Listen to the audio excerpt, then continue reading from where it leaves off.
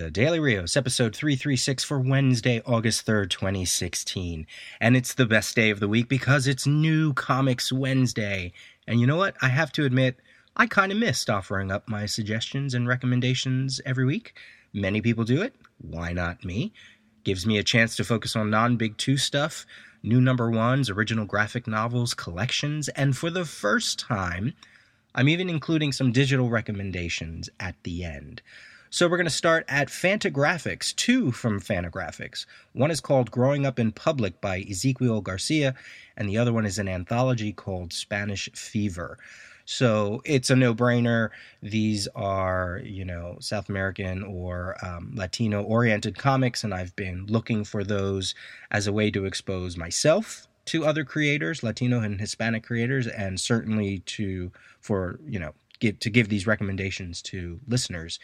So Growing Up in Public is described as the American debut of Argentine cartoonist Garcia, where he explores the anxiety of aging as a working artist, coupled with the uncertain future of his hometown, Buenos Aires, where the cultural firmament is being eroded.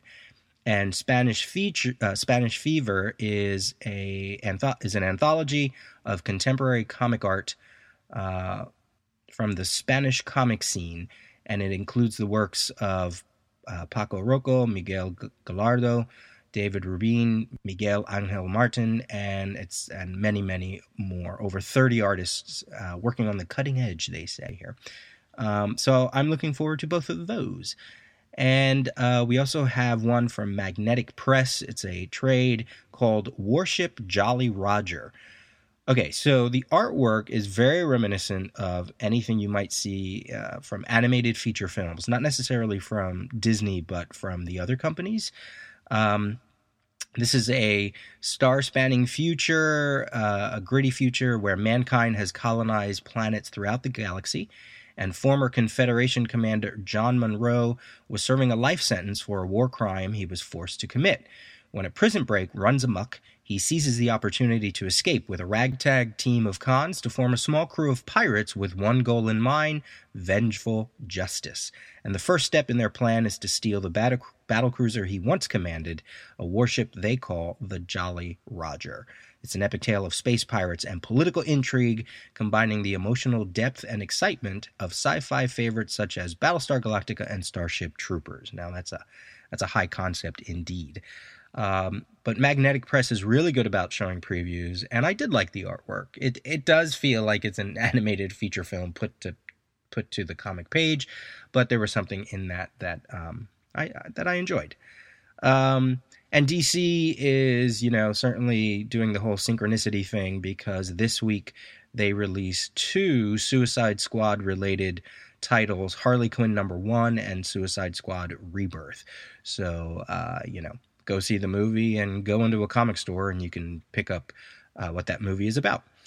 So as for the digital recommendations, I just went over to Comixology and I clicked the sales section. I wanted to see what they had. I thought maybe there's people out there that don't read print anymore. Maybe they just go for digital, and I'm always hearing, I wish digital was cheaper, so here's an opportunity to pick up stuff cheaply.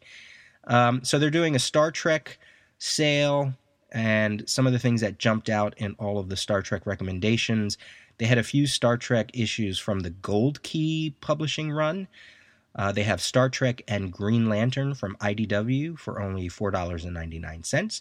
And they have the Harlan Ellison City on the Edge of Forever miniseries for $5 with art by J.K. Woodward, which was really beautiful and really interesting to see come to life.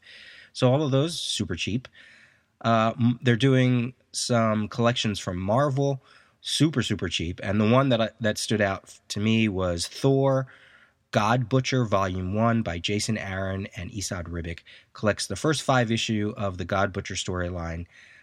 It's only $4, and to me, I still think that's the best storyline that has come out of Marvel since, when was that, 2012.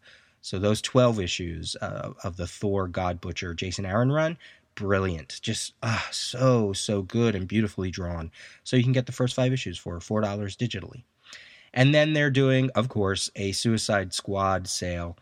And the things that stood out there are Suicide Squad Volume 1 Trial by Fire, collecting the first 8 issues of the John Ostrander Luke McDonnell run from the mid-'80s, late '80s, for only $6.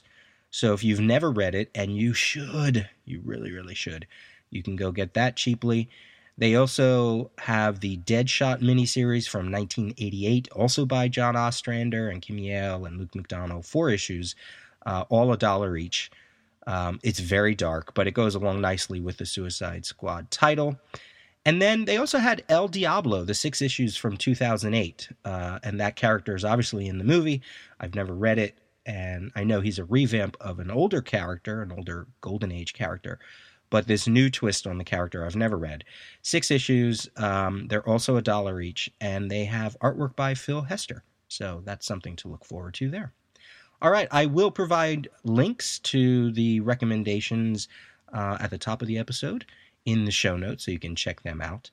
And let me know what you're getting on New Comics Wednesday. Enjoy your Wednesday, and we'll talk to you soon.